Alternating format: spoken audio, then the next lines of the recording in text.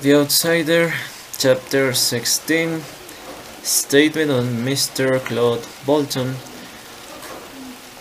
He's being interviewed by Detective Ralph Anderson. I thought he was being interviewed by another person, but I misread. Okay, Mr. Claude Bolton seems to have been involved in trouble.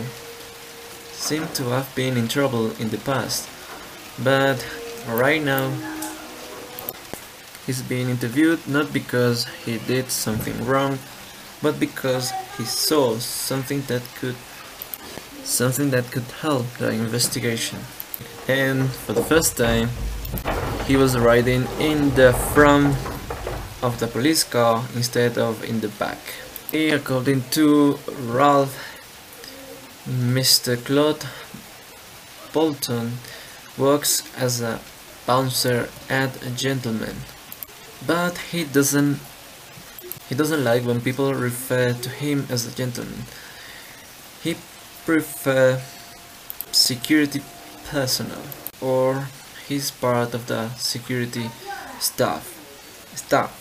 He was staying at a motel. He was staying at a motel, and on or around 8 p.m. he went off for a while. That's when he saw Coach Terry standing near the motel. Then Mr. Bolton approached Coach Terry, and had a little chat.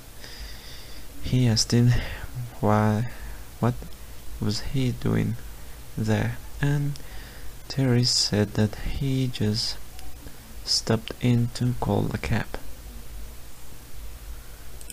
And afterward, Terry went off. Funny thing, well, according to Mr. Bolton, it kind of was spooky. It was kind of spooky. When Coach T was on his way out after talking to Mr. Bolton, Mr. Bolton stuck out his hand, or he held out his hand, thanking Coach T for all he had done for some boys in the town. Coach T turned around and shook with him. He remembered that Coach